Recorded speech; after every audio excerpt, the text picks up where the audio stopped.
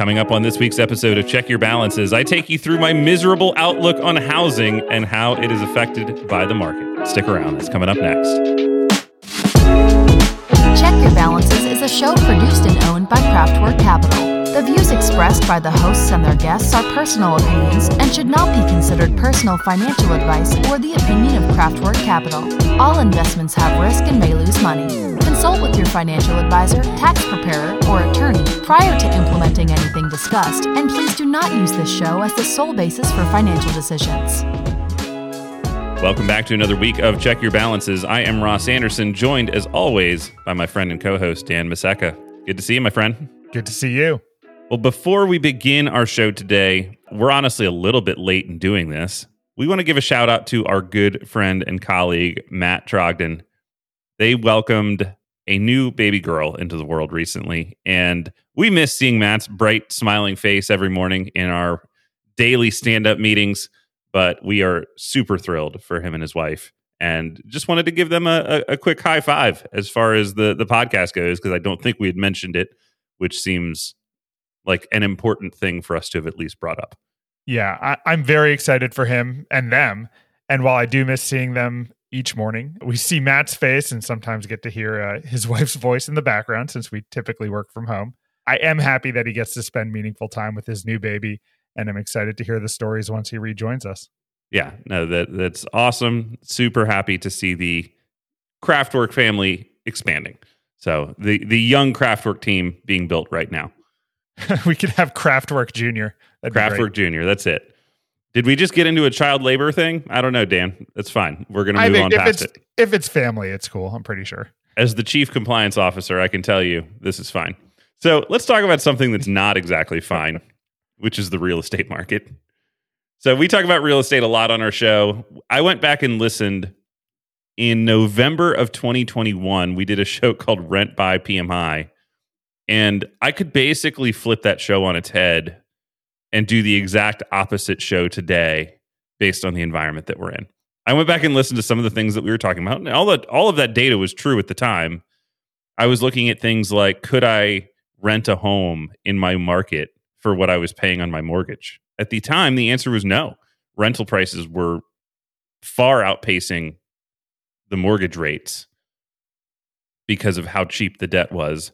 That is not our current situation, Dan. I know your wife is in real estate. You talk about real estate with me, quite frankly, probably the most, because I'm constantly spinning on what I want to do. And for those that don't know my personal situation, I ended up having to sell my home at the end of 2021, probably right after we did that Rent by PMI show. I think we did that from your living room, if I'm not mistaken. Did we? I remember being in person in your, I guess it was your dining room, recording that episode. Okay. Well, that I do not remember. But either way, so shortly after that episode, I sold a home. And at the time, I think I probably would have bought something, but our business was too new. When you are self-employed, you generally cannot get underwritten for a mortgage in the first 2 years before you've got kind of an earnings track record. It doesn't matter if you've got the money for a down payment. It doesn't matter if your credit score is excellent, which mine's pretty decent. They do not want to issue you a loan in that circumstance because you are too much of a risk for the bank at that point in a new business. So that wasn't really an option for me. Had to go rental. It's been fine.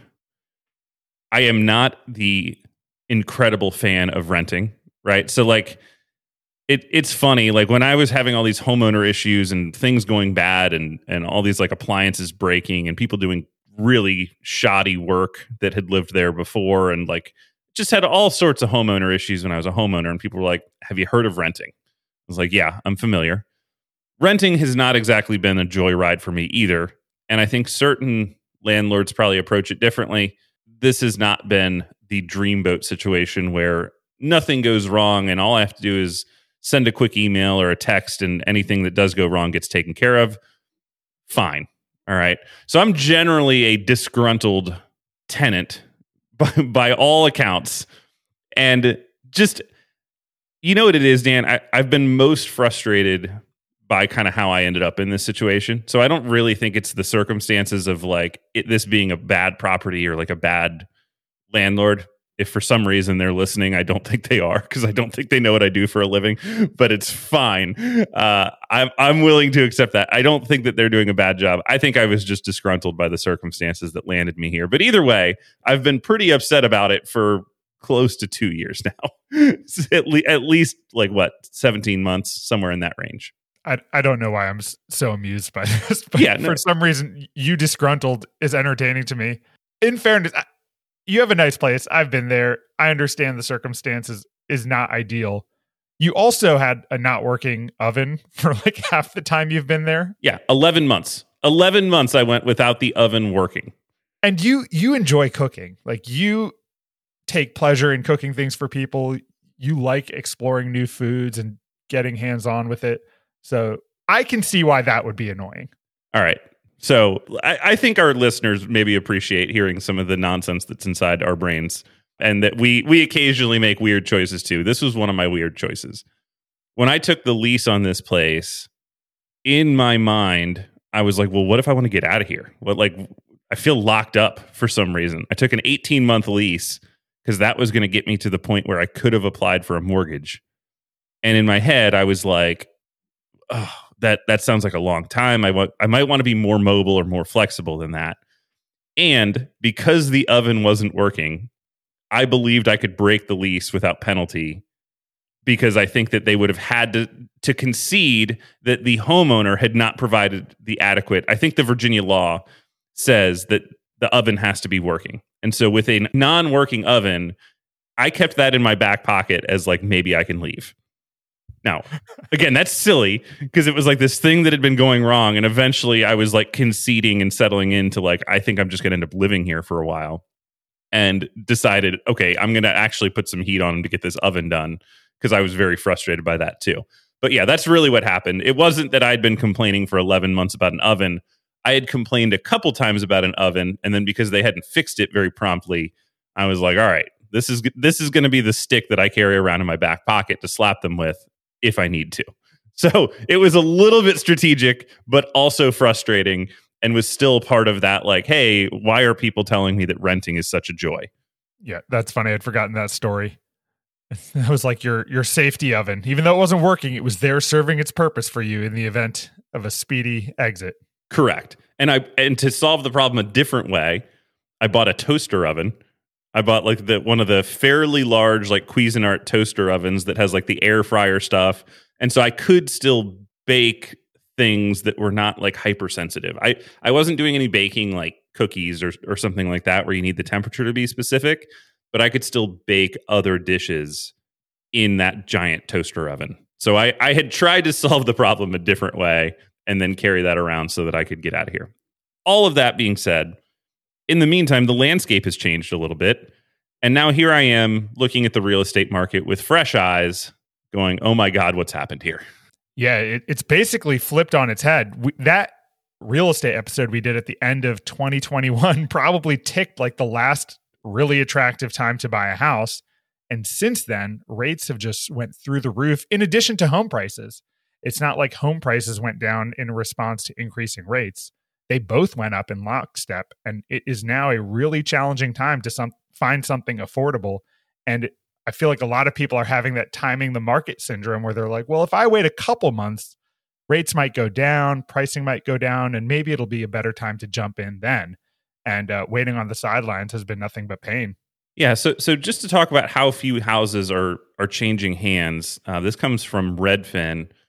So in the first 6 months of 2023, 14 homes per 1,000 changed hands. So what is that, 1.4%? Yes. Where in 2019, that number was 19 homes per 1,000. Now going from 14 to 19 doesn't sound like it's that big of a deal, but it's basically 25% fewer homes. 25% fewer homes are being exchanged right now. That has been half the story, which is that inventory is down. Now, I've got several things that I think are leading to this. I think number one, people that have these low interest rate loans are hanging on to them for dear life. So Dan, you shared a stat with me before we started recording on what the current effective rate of a mortgage in the market is. The effective rates of homeowners with a mortgage right now in the market have a 3.6% interest rate, which is less than half of what we're seeing out there for new mortgages. So if you had to sell that home and buy something else, it would be very hard to find something comparable unless you were willing to pay a lot more money. Yeah, I am one of those people. Right. Yeah, no, you're going to live in that house forever, Dan. I assure you, you're not leaving. Oh, I'm stuck for many reasons. Even if your wife tries to push you out of that house. Correct. Which has happened at least 3 times. Right. Every other week we're moving somewhere fun, in our minds at least. Yeah, so the effective rate out there, 3.6. And just to redo this, and I did it at simple math, I did it at 3%. So when mortgages were 3%, if you were willing to make a $2,500 a month payment, the loan that you could have secured, and I'm ignoring the taxes, the insurance, all of that stuff. So this is not your full payment, but just principal and interest. $2,500 a month would have bought you $592,973 of purchasing power. You could have gone out with $2,500 a month and borrowed almost $600,000. Today, at 7.5% interest rates, that same $2,500, $357,000. Your purchasing power, how far your $2,500 goes, has been decimated. That's a massive drop in what you can afford for the cash flow for really the same thing, right? No additional utility. And at the same time, inventories being as low as they are means prices have not dropped yet. So Dan, if you're in my situation, what do you do? It's tough because you don't want to feel like you're throwing money away, because 2021 Ross and 2021 Daniel aren't that long ago. We remember what it felt like in the housing market back then, and to feel like all of a sudden you have to pay a lot more for a lot less just doesn't seem right. So you want to avoid that pain and hope that things go back to normal as quickly as possible. But I think it's very possible that what we had back then is never going to be happening again. Like, that was not normal. That was very extraordinary times. And we need to be driven largely by our goals. So I think if you really need to be a homeowner and you have plans to be in a place for a while and you can afford a little bit of extra payment or a lot of bit of extra payment, I think that should guide your decision making largely. So if your journey is towards homeownership, you know where you want to be, you have a goal in mind, I think it's okay to accept a higher payment, assuming it fits within your cash flow plan, with the understanding that that's a long-term asset, just like buying a stock in the market is going to be a long-term investment. You can refinance if rates go down, but you'll at least have the thing that you want. Now, I think if your plans are more in flux, a lot of people really prize home ownership more than they should, quite frankly. And even though your experience being a renter hasn't been a great one and rents aren't cheap either, I think if you don't know exactly where you want to be and what you want to do, it doesn't hurt to defer the decision a little bit longer. Yeah, it's been interesting to look at, because on one hand, I look at the cash that I have kind of sitting on the sidelines, which is largely intended to ultimately be a down payment. That was kind of its earmarking in my brain, is what am I going to do with this? And the answer was, I'm probably going to buy a house at some point. And that's earning a healthy return. Like, you're getting 4 to 5% on cash these days. And if I apply that back on kind of what that's saving me, I could think of that interest offsetting probably a month and a half a year for me of rent. It's just interest coming in that is offsetting that cost. Now, I don't really use it that way. I think as we balance some of these things in our head, because I'm not taking that interest payment out every month and applying it to my rent, it just kind of sits in there and compounds. And so I still feel like I'm paying the full rent out of cash flow.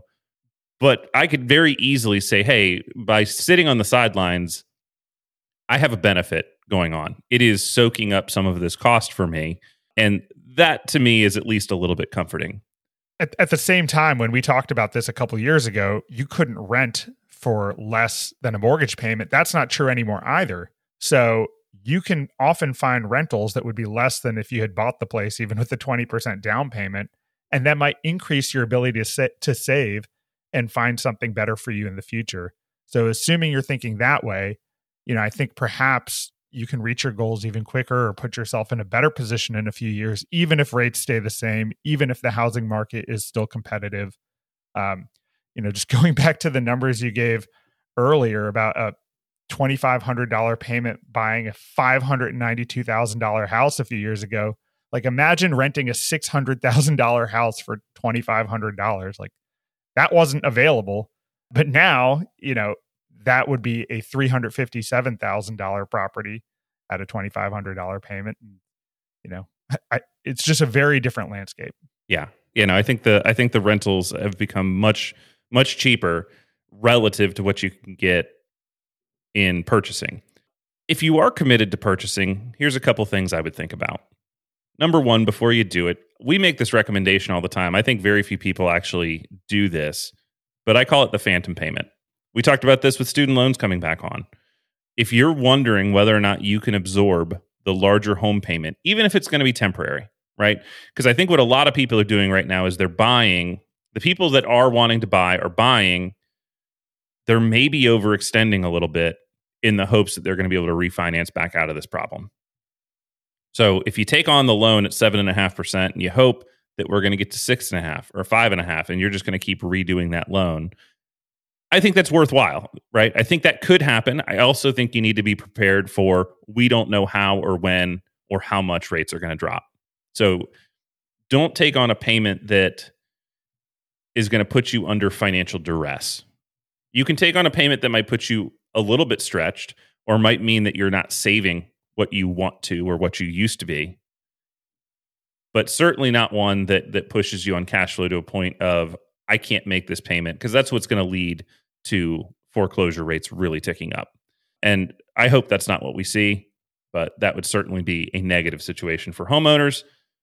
So make the phantom payment, figure out what it would be, look at what you're looking to buy, and spend 3 months making that equivalent payment and just putting the additional money in savings from whatever your house price is or whatever your current rent payment is. Number two, I think it affects where I land on the should you overpay your mortgage.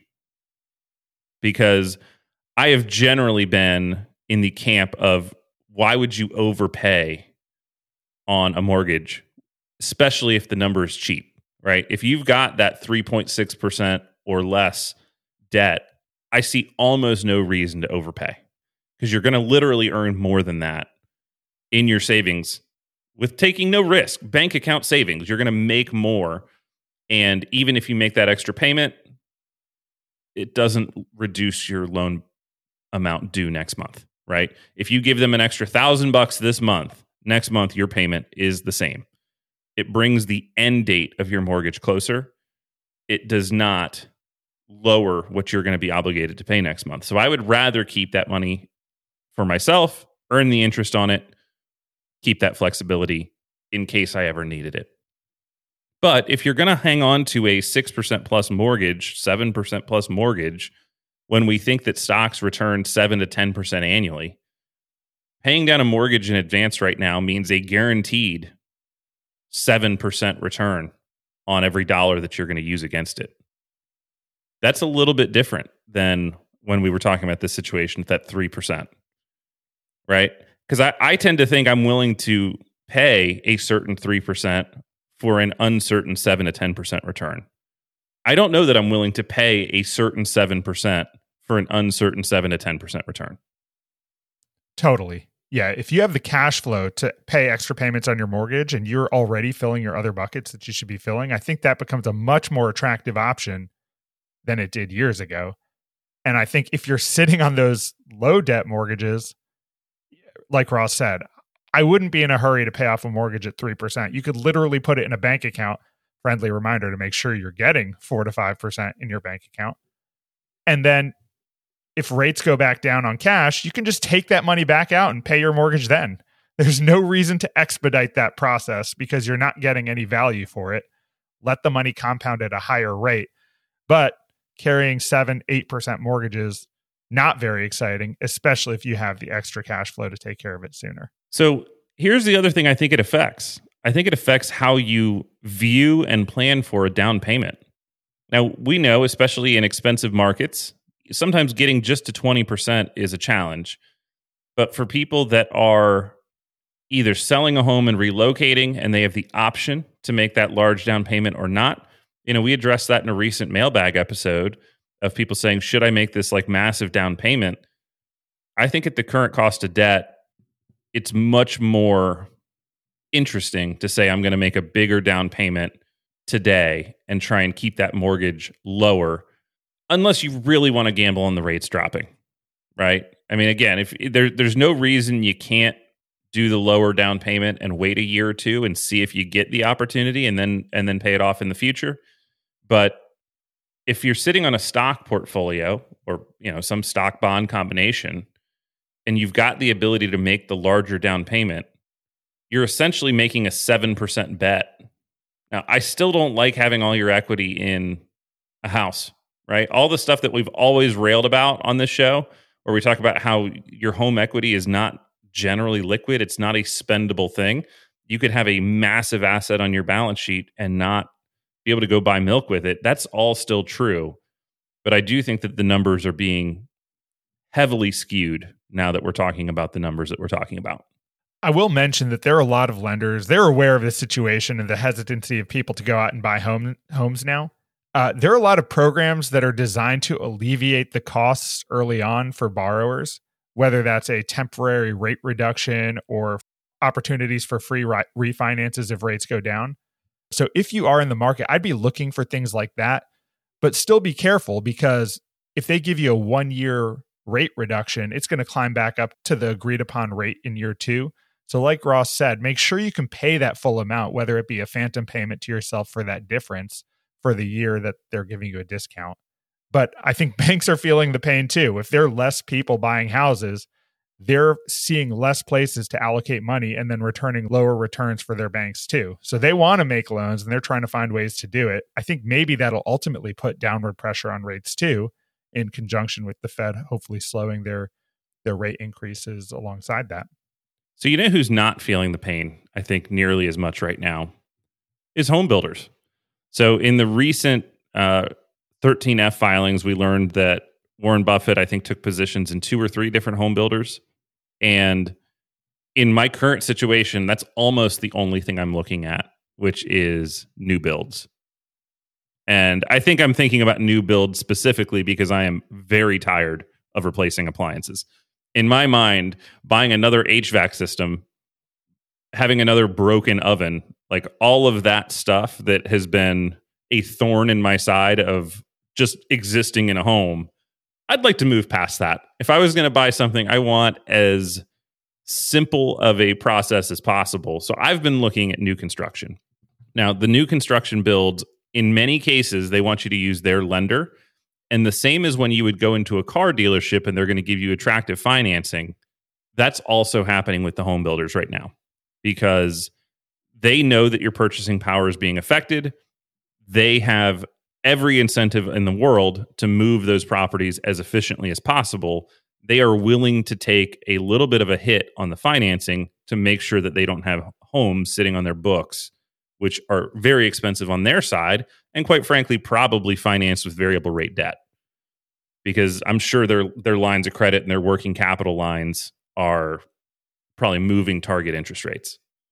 Speaking personally as a business owner with variable debt, our interest rates have skyrocketed over the past couple of years, where again, we were sitting 6% for new business debt, climbing up to now 10.5%, which, I mean, that's a meaningful change in payment. Yeah. So I think that they're willing to make that bet, and they may even also be betting on interest rates coming down in the future. And they say, yeah, if we offer this interest rate a little bit sub-market, who cares if it's going to come down anyway?